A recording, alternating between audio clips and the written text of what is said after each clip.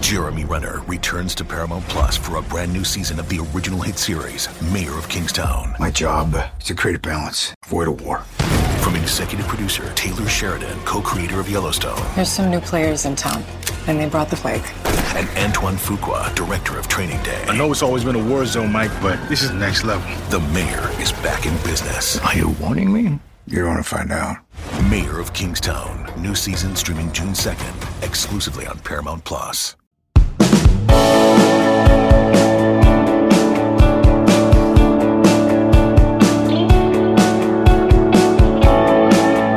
Welcome back in. Late Kick on the air. It is Tuesday night, December 29th, the year of our Lord 2020. Still coming to you in very unfamiliar but not totally impossible circumstances. I am at what is now being referred to as my Georgia childhood bedroom secret backup bunker studio.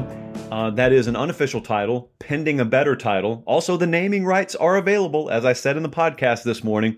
If anyone out there, Ford, Lexus, you guys want to slap your name on the Georgia Secret Underground Childhood Bedroom Bunker Studio, which has already had a name change in the first 20 seconds of the show, be my guest. Happy to have you with us, though. I am still not in Nashville because we still don't really have internet, which once upon a time I lived without entirely, and now I cannot function without in terms of a work environment.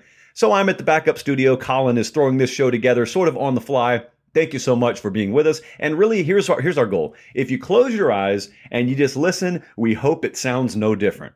Occasionally, you'll hear me breathe, or you may hear that sound a little bit more. It's just a little bit different microphone I'm using, but other than that, we should be good. We got a lot to talk about tonight. We got some more bowl previews. I'm not just doing playoff games. Some of you thought that the other night. No, I'm not doing that. But before we do our game previews, I want to talk about a few things. A lot of you have been asking about Dabo Swinney and about Clemson. Now, there is not a Z in Clemson, but there is one when I pronounce it, and we're just going to have to deal with that. It's an impediment I have. We're just going to have to deal with it, just like you have to deal with Dabo Swinney talking. Now, I don't really have a problem with it, but only because I know where he's coming from, exactly where he's coming from. We're going to discuss that in just a second and how it does or does not pertain to the Ohio State game. I am going to tell you in much further detail how I think Florida and Notre Dame are on a very similar path right now, or they're at very similar spots on their path, shall we say, in 2020 and beyond. Alabama's got an opportunity to do something incredible over the next 2 weeks. January 11th, I think, is the title game. So next 2.5 weeks, they got a chance to do something totally incredible. They've already done a lot of incredible things this year.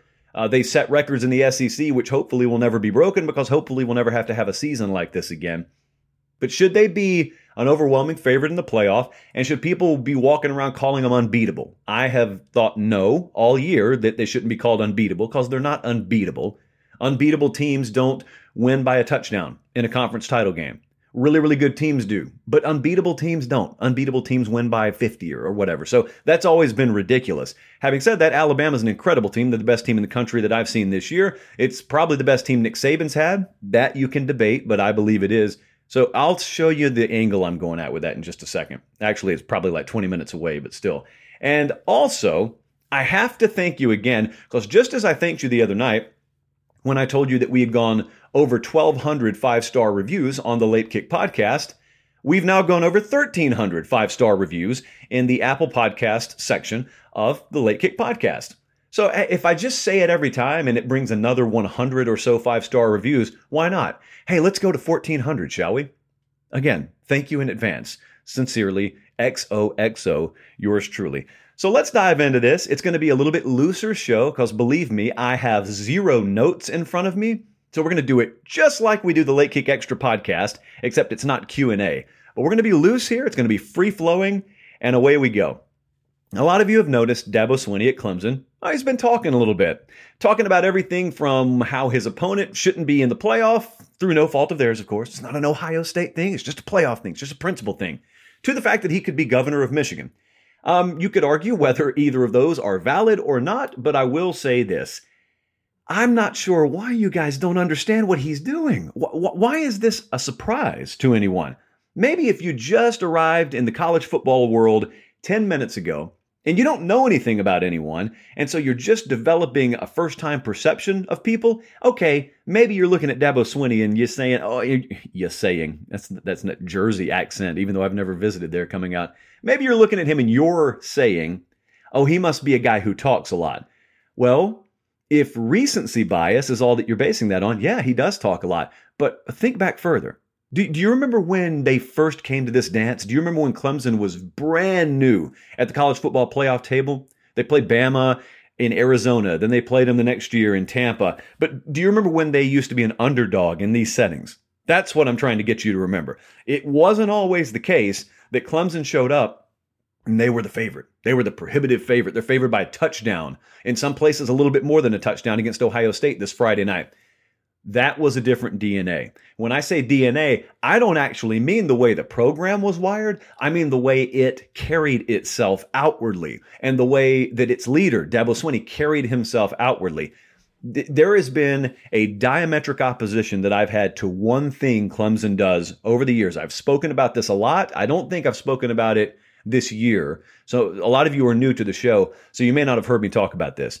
I always have to preface it the right way because it sounds like I'm trashing Clemson, and I'm not at all. There is an approach that Dabo Swinney takes that I don't personally buy into. So the approach is this. The approach is allowing the key source of fuel for your motivation to be doubt, and allowing the key source of fuel for your motivation to be an underdog mentality. I don't believe in that.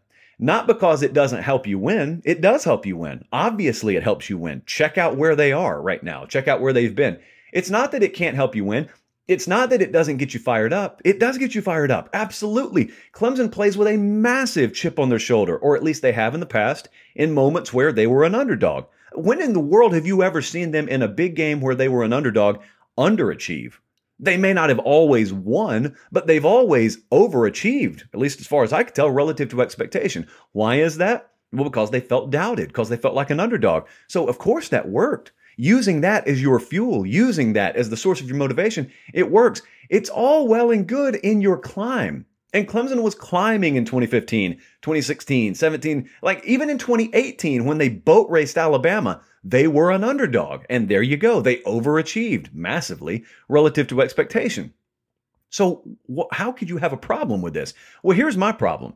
My problem's not with what it does for you on the climb. My problem is what that philosophy does for you when you're at the mountaintop. Because here's the thing about that overachievement. Here's the thing about that chip on the shoulder mentality, us against the world, back against the wall. Well, if you're good and you keep getting better and you keep getting more talented and you keep overachieving, win, all of a sudden you do something really crazy in that climb. You get to the top. You get to the mountaintop. Clemson has been there a couple of times, but even when they won their first title in 2016, was it? Yeah, in Tampa. I mean, they were still an underdog. The next year they faced Bama, and the year after that they faced Bama. So as a program, they weren't viewed as having quite gotten to the level of Alabama, even though they beat them one time on the field.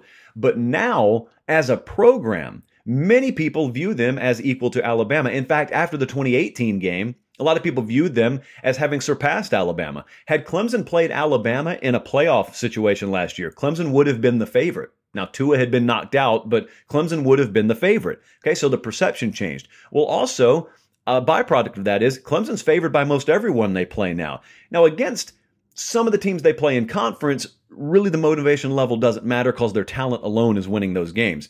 But now you see what happens when you get in a big game against Ohio State, for example, and now all of a sudden you're not the underdog anymore. No one doubts you anymore. That entire fuel source, that motivation source that you used to get to the top got you there. It got you to the top. Here is the difference in philosophy I have versus the way that Dabo Swinney runs his program. I'm going to save you some time right now. If you're headed to the comment section, if you're a detractor, you are already right in the point you're about to make. And that is Dabo's won multiple championships. I don't even have a team of my own. Therefore, why would you listen to me and my style and my approach to leading an organization over a guy who's proven? If you were going to say that, let me save you some time. It's valid. What you're going to say is valid. That is a criticism that you could have for what I'm about to tell you. But yet I still feel this way. I don't believe in the philosophy of allowing doubt to be the fuel source for your motivation. I don't believe in having your back against the wall, you against the world, all that stuff being your fuel source.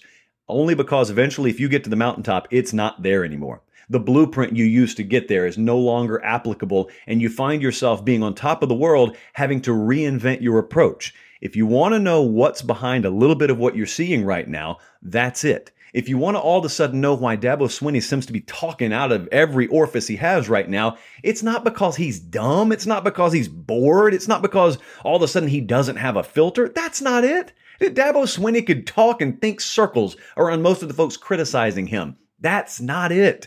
What's happening is this right here, where Clemson's about to be Friday night in New Orleans against Ohio State, this used to be a spot where they'd be a 10-point underdog or a 7-point underdog. They're not anymore. They're not. They're a 7-point favorite. So all that stuff you used to use for motivation, all that stuff in these big time settings that you used to be able to tell your kids, hey, look at this headline, look at that headline, look at this point spread, listen to this expert. Well, the point spreads all favor you. And the headline favors you, and the expert's picking you. So that fuel source, that source of motivation you used to have, the plug got pulled out of the wall. The gas tank got emptied, and it got filled with orange juice. If you're trying to tell your guys they're still being doubted, and it's them against the world, it rings hollow. Because they're not stupid. They've got an iPhone in their locker. Every time they turn it on, they're told how good they are. They're not told how little a chance they have. Now, if you want to use this, if you're Brian Kelly in Notre Dame, I guess it'd work. But it doesn't work if you're Clemson. Therein lies really the opposition that I have to some of the approach that he's taken. The results so far have paid off. But then again, if I have opposition, it certainly wouldn't be because of what I expect to happen on the front end. On the front end, Clemson's done everything I would think they'd do. It's once you get to the mountaintop, how do you stay there? That's the beauty, and there are different approaches being taken here, Clemson versus Tuscaloosa, but that's the beauty in what Nick Saban's done.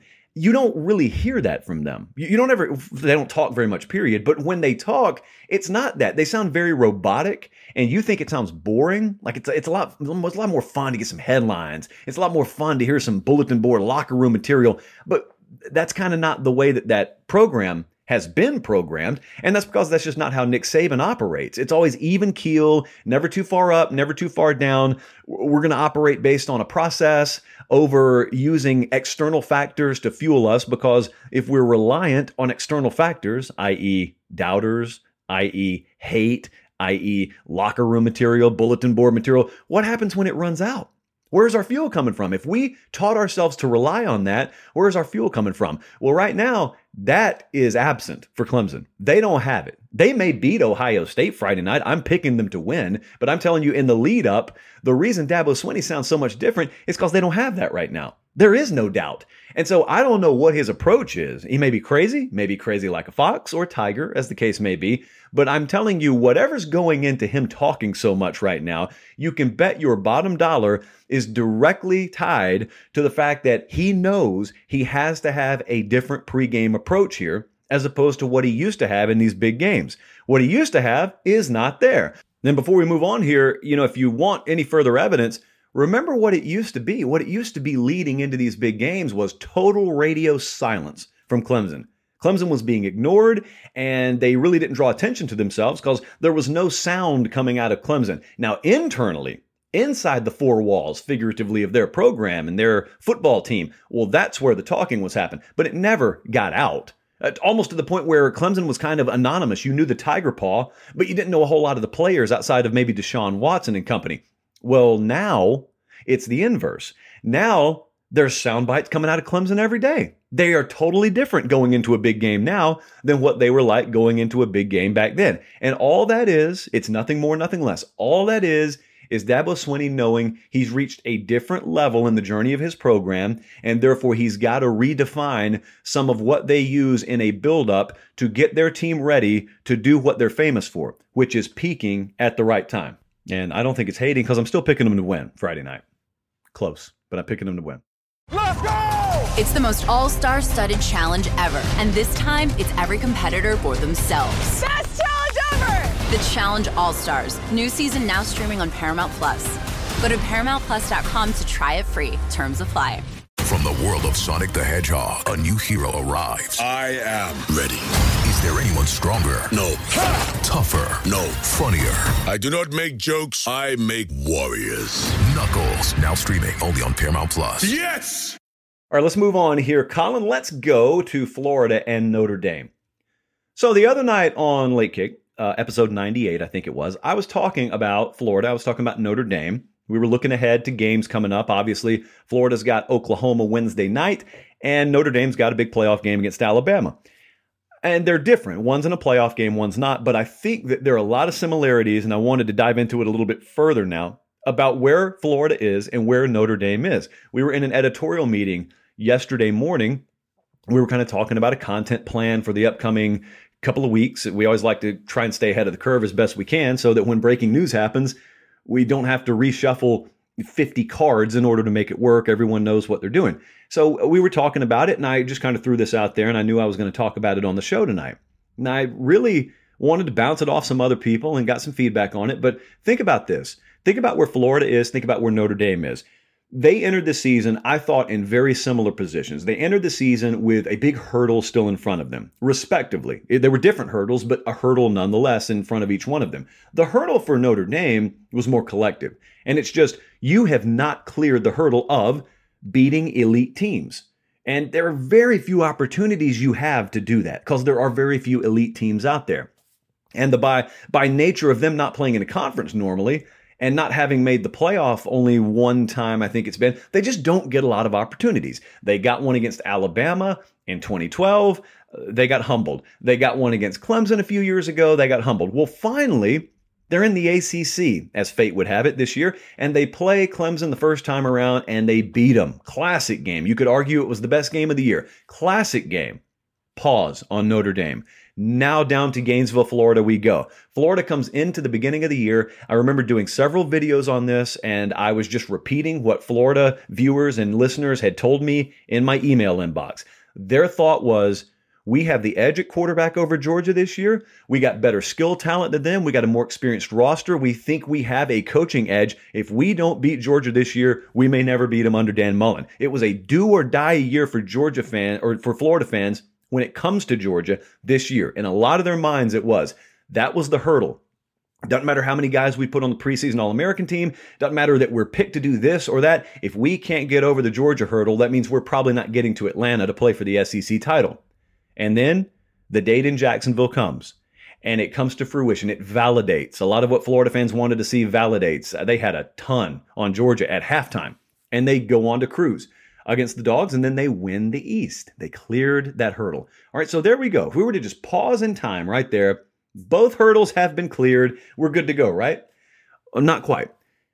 Then some unforeseen things start to occur, maybe more unforeseen for Florida than Notre Dame. Florida ends up going down the road a little ways, and here comes Alabama getting bigger on the horizon, and then all of a sudden there's a doom-doom, and it's like a tire blows out on the interstate. Only the tire that blew out here was a loss at home to LSU as a 24-some-odd point favorite. And that comes out of nowhere. And all of a sudden, the momentum you thought you had is just totally off the rails because now you don't have a shot in all likelihood to go to the playoff. And yeah, you could still make it to Atlanta, and you could still, well, you're going to make it to Atlanta. You could still obviously win an SEC title, but, oh boy, it's going to be a tall task against Alabama. And then you get to Atlanta and you play Alabama, and it's a hard-fought battle, but you end up losing to them. As Georgia finishes the season red hot, by the way, and they got a chance against Cincinnati to really put an emphasis on that, and Florida's got a shot against Oklahoma to either win and salvage a season or maybe suffer another defeat and put yourself even further back into the mentality of, we took one step forward and then we took 2 or 3 steps back. All the momentum that you thought you had, that it felt like you had, will have evaporated. Do you really feel at the end of the year, if things continue as they have, do you really feel like at the end of the year, you really surpassed Georgia and put distance between you and them like it felt like you were doing that afternoon in Jacksonville? Pause. Let's go back to South Bend, Indiana. After that win against Clemson, it was a big deal in South Bend. Huge deal. But all the while, you know, we got to take care of business the rest of the way. Got a really good win on the road against North Carolina. I'm a big believer in giving credit for that because it was a big win. They were only favored by 3 or 4, and they ended up winning comfortably, and they dominated the game physically.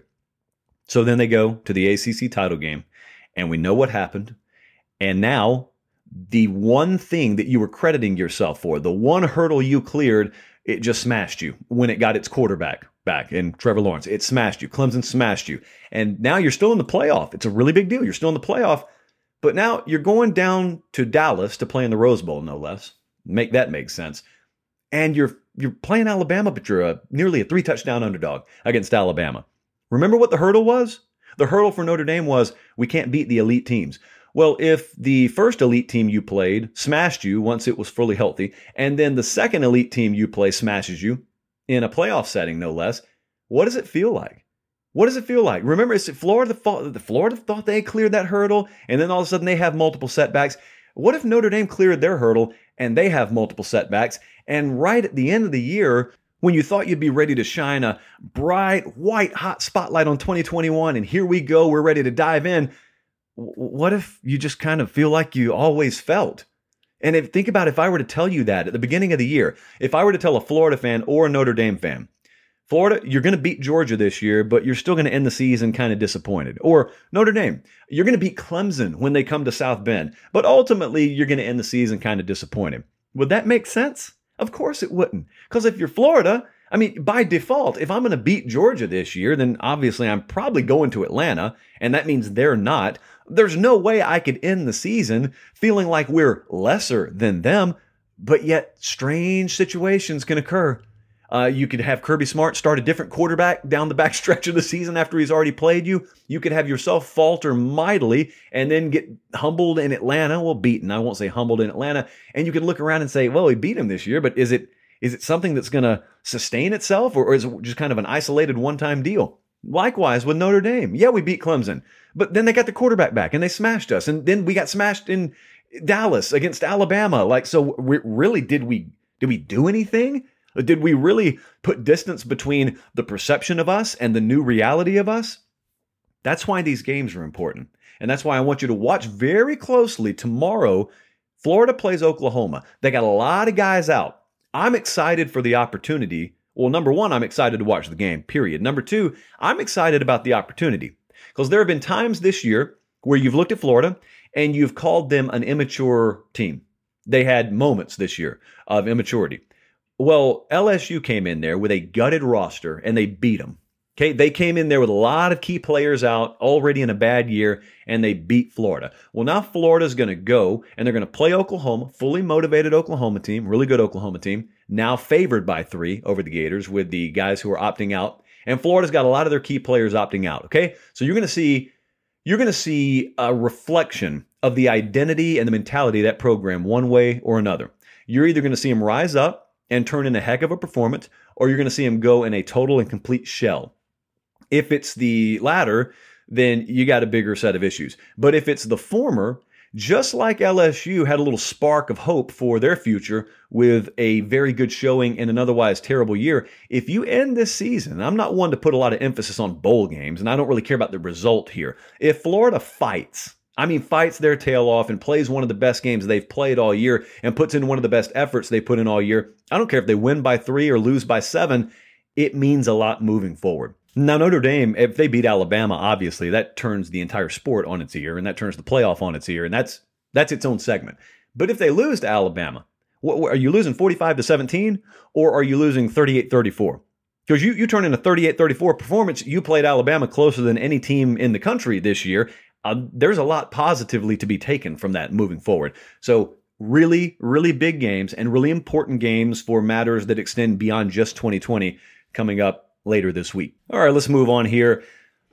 There was a moment in the preseason where I was talking about practice and I was talking about what we were hearing from practice. Now, obviously, it was a situation like none we have ever experienced. No one was allowed to be at practice. Even reporters who are normally given like 5 minutes, 10 minutes press availability before practice to observe, they weren't even allowed out there. So there was very little tangible, legitimate information coming out of practices.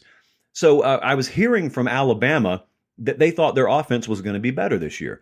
Pause and think about what I just said. Now it sounds reasonable. Back then it sounded ludicrous.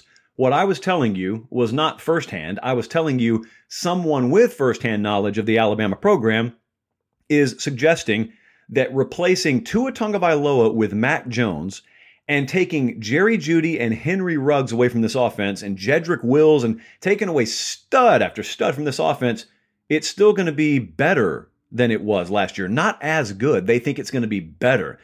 And it happened. It actually happened. Like, I am a believer in that. At the very least, it's on par. I think this offense is better than the one they had last year. And now they've lost Waddle, and it still looks better than the one they had last year. I don't know how in the world you do that. I can tell you one reason, and it's the guy who just won the Broyles Award, and that's Steve Sarkisian. You just got to pay the man his money. That's what you got to do. And trust me, they have, and they will. You just got to pay the man his money. So, strong tip of the cap to that upstart program out of Tuscaloosa, the University of, who is it, Colin? Alabama. Yeah, I think they're called Alabama. They have an intangible mascot name, Crimson Tide, and then there's an elephant on the sideline. But I want you to think about this for a second. Let's rewind 10 years, 11 years, 12 years. So let's say Saban just got to Alabama. They're just beginning their run. It's 2008, 2009, that time frame. If I were to tell you, even back then, if I were to tell you, hey, headline, Alabama has 6 first-team All-Americans, you'd say, well, that makes sense. I mean, it's a good program, up-and-coming program. They're right near the top every year now. They're recruiting well. I could see that. And then I said, no. You don't get it. I'm from the future. I'm from 2020. And I'm telling you, even then, the Saban guy is still going to be there. So take the over, first piece of advice. Secondly, I am informing you, they're going to have 6 first-team All-Americans that year. Here's the catch. Only one of them is going to be on defense. At the time, mind you, this is the John Parker Wilson, Greg McElroy era. The A.J. McCarron era is still to come at Alabama. And I'm telling you, sure as I'm standing here, future version of myself, that a decade from now, you're still going to be winning titles. You're still going to be right there at the front of the college football world every year, except that when you're racking up half a dozen first-team All-Americans a decade from now, all but one of them is going to be on offense. I don't know what I would think about that, to be honest with you. I don't know. Unless everything is going complete service academy and everyone's going to run the ball 90% of the time, and just it may be Alabama running backs and fullbacks and offensive linemen winning the award. That's what I would think.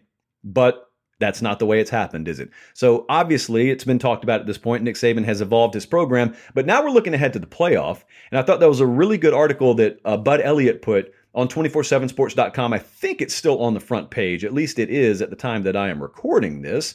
And again, we're having to record a little bit early because, you know, a bomb went off in Nashville and we have no internet downtown where I live, so I'm still down in Georgia. But Bud was talking about the value of the number 1 seed. So Alabama's got the number 1 seed in the playoff. And I've heard some people throwing around the stat that the number 1 seed has only won the college football playoff national championship one time. And it really doesn't mean anything. It's much too small of a sample size. And the number 1 seed in the playoff does not always equate to the team that you would power rate number 1. You know, like to go back to that 2012 game, it was pre-playoff. But even if there was a playoff committee that year, Notre Dame would have been the number 1 seed. Alabama would not have been the number 1 seed. Yet Alabama was favored by 10 points on the field against Notre Dame and ended up beating them 42-14. So did the number 1 seed truly indicate who the number 1 team that year was? No, in power rating style. So that doesn't always mean everything, but it does this year because the true number 1 team is also number 1 in the playoff. Now, it's very typical. Obviously, if you've made the playoff, you're a good team. Notre Dame's a good team. They are yet a 20-point underdog against Alabama. And if that seems high, I'm reading right off the screen right now. This is Bud's words, not mine. If that seems high, it's because it is. The record, by the way, for any round of the college football playoff as a betting favorite was 14.5 points. And that was not that long ago. It was 2018. It was Alabama versus Oklahoma. That was at the Orange Bowl. I was there. I am, as of the time of this recording, actually wearing the Orange Bowl pullover that I got from the fine folks at the Orange Bowl. And I'm not bragging. It's actually a sad commentary on my life that outside of the white t-shirts you see me wear, pretty much the only time I ever get new clothes is when a bowl game gives me new clothes. So I rely on the bowl games more than you could possibly know. In fact, if you guys could do me one favor and some of the games out there coordinate with the other games and start handing out jeans or maybe the occasional pair of shoes, sandals, I don't care. Khakis, need a nice pair of khakis. You know, in case I need to ever go apply for a loan, for example, I'd like to have a nice pair of khakis. I can borrow the dress shoes from my uncle, so we're good there. But here's the interesting stat. Getting back to the actual topic at hand, here's the interesting stat. This is kind of what I was talking about, and Bud pointed it out numerically here. The typical gap between number 1 and number 4 has not been very big. And when I say gap, I mean point spread gap. So we're talking about the college football playoff. It's been around since 2014. If I were to ask you off the top of your head, guess the average point spread. Number 1 favored over number 4 by how much on average? Would you be surprised to know that the answer is less than a touchdown? Number 1 has been favored over number 4 by an average of just 6.7 points. What's that a result of? Well, it's a result of the fact that, as I said, the number 1 ranked team is not always the number 1 power rated team. Sometimes you'll have a team, like Alabama a couple of times actually, that has stumbled in the regular season and then gets in the playoff and ends up, being the highest rated team in the playoff according to Vegas, but the number 4 team according to the College Football Playoff Committee. So the rankings aren't always everything in terms of power rating. Now here is where it gets truly interesting, and it's probably where you want to cut it off if you're a Notre Dame fan. It's possible to pull these upsets. It's not impossible. It's improbable, but it may not be impossible. But here's the problem. Here's why I was talking about the Alabama from a generation ago, 10 years ago, versus the Alabama from now. It's extremely hard to upset this team now if you don't have potency at quarterback. You can do it if you got potency at quarterback. Like Kyle Trask in Florida, they were anywhere from a 14 to a 17-point underdog, depending on when you bet the game. But yet, they were there in the fourth quarter within one possession against Alabama last week. Like if they recovered an onside kick, they would have had a chance to go win the game. So that's how close they were. You can decide how close that is, but that's how close they were. Notre Dame, it's really unlikely to find themselves in that position because there is a certain level of firepower, a certain level of what I just call answerability you have to have offensively, or else you are completely rudderless. You have no hope against this team. It's kind of like if you know you're faster than someone and you're racing them on the playground, you can afford to turn around and run backwards and thumb your nose at them, knowing all the while that no matter how close they get to you, the second you turn around, you got 38% more speed than they do at your top end. And unless you trip or unless you pull something, you're going to pull away from them. Alabama knows that. I'm not telling you they ever thumb their nose at someone. I'm just saying when you're watching those games, even when you were watching Alabama-Florida last week, Florida's within one possession late. So they're there. They're in the game the whole time. Did you ever feel like Alabama was going to lose? You didn't, because you never felt like Florida was going to stop them. And even if Notre Dame gets a couple of more stops, they've got the entire opposite problem. They don't have the ability to trade points every time. And it's kind of like this funnel that I'm looking at right here that I used to cut my protein powder with, sometimes pouring it into a turkey shake, by the way. It's at the very base of the funnel. It's very compact, obviously. And about a millimeter or two up, it's still very compact. But then all of a sudden, as a funnel does, it rapidly fans out. And that's kind of what Alabama does. It rapidly fans out when it comes to margin of victory against you. If you can trade points with them, so if you're at the base of the funnel, in other words, and you have the ability to trade points, you can beat them. Like Clemson could beat them. Ohio State theoretically could beat them. They wouldn't be favored, but they could beat them. Florida had a shot to hang with them because Florida could trade points. I'd be really interested, and I don't know what it would look like, but I'd be interested to see North Carolina play them. Like Ole Miss played them close. Maybe North Carolina could play them close. These are teams that have the ability to trade points. But just like the bottom inch or so of that funnel is very compact, very rapidly it spreads out. And that's what the margin, potentially, of victory for Alabama does against teams like Notre Dame when they don't have the offensive firepower. So Bud's talking about it in this piece. And again, it's on 247sports.com, and I would encourage you to go read it. And what he's doing is he's essentially taking comparative numbers, and he is taking the point spread for Alabama-Notre Dame, and then he's taken prior point spreads like Clemson-Notre Dame, or theoretically, what would Ohio State be against Notre Dame? And what those numbers say is, theoretically, again, if everything's just equal, if Alabama's favored by 20 over Notre Dame, then Alabama should be favored by 10 or 11 over Clemson, right? Well, that's not right. Mathematically, it's right if you're believing everything's equal, but it's not. Because here's what the odds makers are going to tell you. If Alabama and Clemson both win Saturday or Friday, they will play in a national championship game, and Alabama will be favored, but it will not be by double digits. And in fact, it will probably not be by over a touchdown. They'll be favored, but it'll be closer. And so you'll look at the relative data and you'll say, wait a second. If Alabama was favored by this over Notre Dame and Clemson was favored by this over Notre Dame, like shouldn't Alabama then be favored by this number over Clemson? No, because Clemson has something in the eyes of an odds maker and you and I that Notre Dame doesn't have. And that is answerability. That is point trading potential. And so we're going the opposite way in the funnel. We're going from the top now down to the bottom. And once you get from 2 inches high in the funnel to 1 inch high in the funnel, there's a huge difference. It goes from being really spread out to really compact, and that's the margin potential. In an Alabama-Clemson matchup, the margin potential is really tight. Clemson can beat them. No one's really looking at Notre Dame thinking they have a shot to beat Alabama because no one thinks they can answer Alabama. They think they can give a nice, solid, fist-in-the-air effort. They think they can do that, but folks think that Clemson could actually upset Alabama. They don't think Notre Dame can upset them. And I got to be honest with you, I agree with that mentality. All right, we got some games to preview here. Let's wrap it up with this. Let's start with the Peach Bowl, Cincinnati at Georgia. I say at Georgia intentionally because this thing's being played in Atlanta. Georgia favored by 7. This is the first kickoff on New Year's Day. It's Friday. It's noon Eastern time. This one, a lot of people are looking forward to for a lot of different reasons. Cincinnati, it's the usual disrespect/Super Bowl mentality. So the question always becomes, okay, well, how up is the big Power 5 team going to be? It always sounds like an excuse, but yet it's just reality. Georgia did not set out in the preseason to play in the Peach Bowl. They didn't. But yet they're there. And it's in their backyard. So you better show up because there are a lot of places you can look bad at. Atlanta, Georgia, as the University of Georgia, not one of them. That's not where you want to be. So you always watch for the physicality. Cincinnati is known for defense. It's the hallmark of their identity. They have come on offensively, and their defense gave them time to do that this year. But defensively, I'm very interested to see just physically how they match up with Georgia. Because I remember earlier in the year, and I'm not comparing these teams at all. Certainly not. But I remember early in the year, there were 2 instances where Tennessee and Auburn played Georgia. And the thought was, okay, physically they can match up. And neither time did the other side physically match up. Georgia's offensive line and Georgia's overall offensive physicality wore those teams down. Now, Cincinnati is a different caliber team this year than Auburn and Tennessee were. But it still remains to be seen whether the overall physicality, the lean-on ability, in other words, for Georgia, is there. The opposite side of things, though, is to me where it gets really interesting. Cincinnati, defensively, they got 15 interceptions this year. They've been really good at taking the ball away.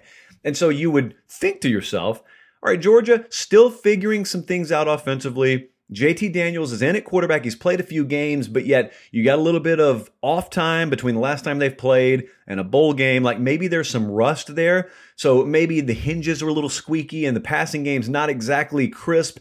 And Cincinnati benefits from a few takeaways, and that's how they end up winning this game. That could happen.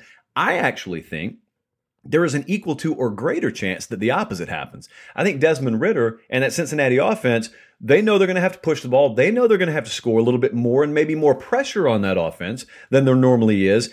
I think the Georgia secondary is what's going to be the difference here. Getting some key pieces back, maybe more pieces than we imagined, getting back for this game. I actually think it's the Georgia secondary and the increase in overall speed and physicality in their secondary relative to what Cincinnati's seen all year. I think that's going to be the difference. Our model likes Georgia to win, and it likes Georgia by about 6.5 points. I'm going to go a little bit past the number. So I'm going to take Georgia to win, and I'm going to take Georgia to cover. Next up, let's go the next day. It's actually the Fiesta Bowl, but it's January 2nd. It's Iowa State against Oregon. The Cyclones favored by 4.5. This is a game that kicks off, I believe, in the early afternoon hours. And there's no reason for me not to know that, so I'm pulling it up right now. Yeah, that game is set for 4 p.m., so a little bit later than early afternoon. 4 p.m. Eastern time. It's Oregon, Iowa State. So I want you to think about this for a second. Iowa State favored by 4.5. I actually really like Iowa State in this game. Now, I really like Iowa State, period. You understand the bias implied here. However, even if I were neutral, I'd probably take Iowa State here.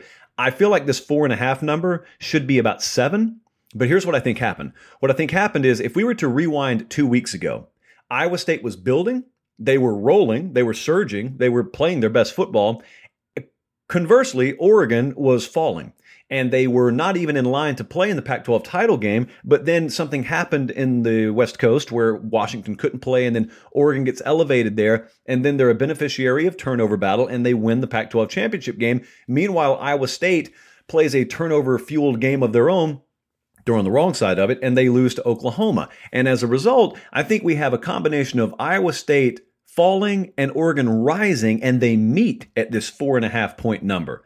I actually like Iowa State to win the game. And I like them to cover and win the game for a couple of reasons here. Number one, just as we loved Oregon in the Pac-12 championship game because of the misread in the point spread when it came to turnovers, USC had been plus all year, Oregon had been minus all year, and we just thought it was going to turn in that game, and it did. I think a lot of this point spread is based on the same thing. There were some egregious turnover mistakes made at the hands of Iowa State against Oklahoma.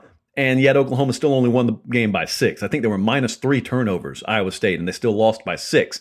That's not normal. If you're -3 turnovers in a championship game, you normally lose by double digits. And secondly, Oregon ended up doing the same thing inversely against USC. Well, I say all that to say this.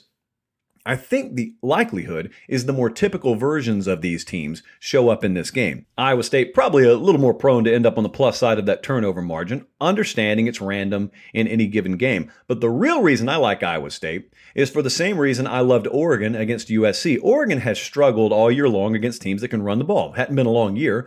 But even teams that they've been favored against and they've won the game against have given them fits when they're just able to run the ball. This is the best running back. This is the best running game they will have faced all year. Breece Hall, Iowa State, that's what they do. And you got a quarterback you have to respect enough in Purdy that you can't just sell out to stop the run.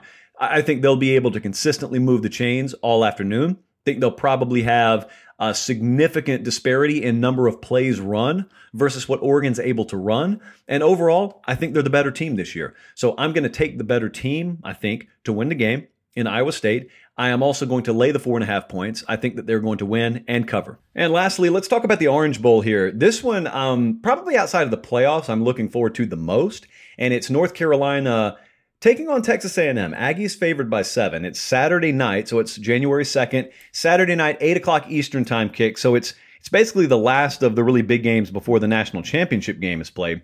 And so let me just talk it through with you right quick. We know about the opt-outs. There are a number of opt-outs for North Carolina. That's been well documented. Also well documented was the fact that they ran for like half a mile on Miami the last time you saw them. I mean, the numbers were staggering. I don't ever think Michael Carter had 24 carries for 308 yards just by himself. And then Javonte Williams carried it 23 times for 236 yards. So both of those guys, they averaged 12.8 and 10.3 yards per carry, respectively. That's insanity. Some teams can't run that well against air, and yet North Carolina did it against a living, breathing, 11-bodied defensive football team in Miami. I don't think that's going to be the case against Texas A&M. So here's the problem.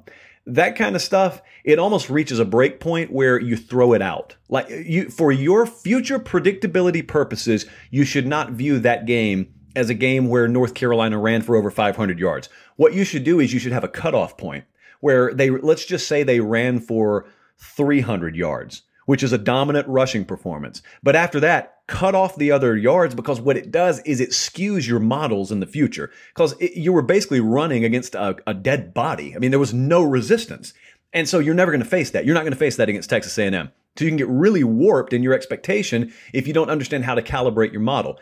I don't think they're going to have, obviously, nearly that much success running against Texas A&M. But if they don't, what's their backup? What if all of a sudden, early on, they cannot find traction in the run game? And what I think they'll do, because I don't believe that Mac Brown is foolish enough to think he can just run right down the throat of Texas A&M. They don't have to, though. A lot of the runs will be either quick screens or perimeter, speed sweep, stuff like that. They'll find a way to manufacture something in the run game. I don't think that physicality is going to be nearly in the edge of North Carolina to the degree that it needs to be to win this. And I also think Texas A&M is not in that classical letdown spot of a team that expected or wanted to make the playoff, but then didn't. I don't think that's the case here. There are tiers of motivation, and just reading the pulse, getting the sense of Texas A&M, I think there is plenty of motivation here, because I think they've got a lot to build towards. And I think a lot of folks in that program feel that. I don't think at all you're going to see any kind of mailed-in performance here. So I like the Aggies to win, and I actually like the Aggies to cover. And I know I just took 3 favorites in bowl season, and that's historically dangerous. I got to go with what the model tells me. So give me the Aggies to win, and give me the Aggies to cover. Really good show tonight. Really appreciate you guys tuning in. Again, we hope to be back to normal. This is our last Late Kick Live-ish of this year, actually, I guess, Colin. So the next time that we do a show will be Sunday night. Fingers crossed we'll be back in the studio, and we'll obviously have a lot of reaction. Now, also, we'll probably have some reaction videos to the playoff games before that show. So Saturday, you'll want to be checking out the channel because I'll probably have some reaction content then too. We won't wait until Sunday night to cover those games for the first time. So until then, for Director Colin, for Producer Jordan on the podcast side of things, I'm Josh Pate. Thanks so much for listening and supporting the show all year. You guys have been great and can't wait for 2021. Can't wait for the playoffs this week either. Until then, take care, enjoy the games, and God bless.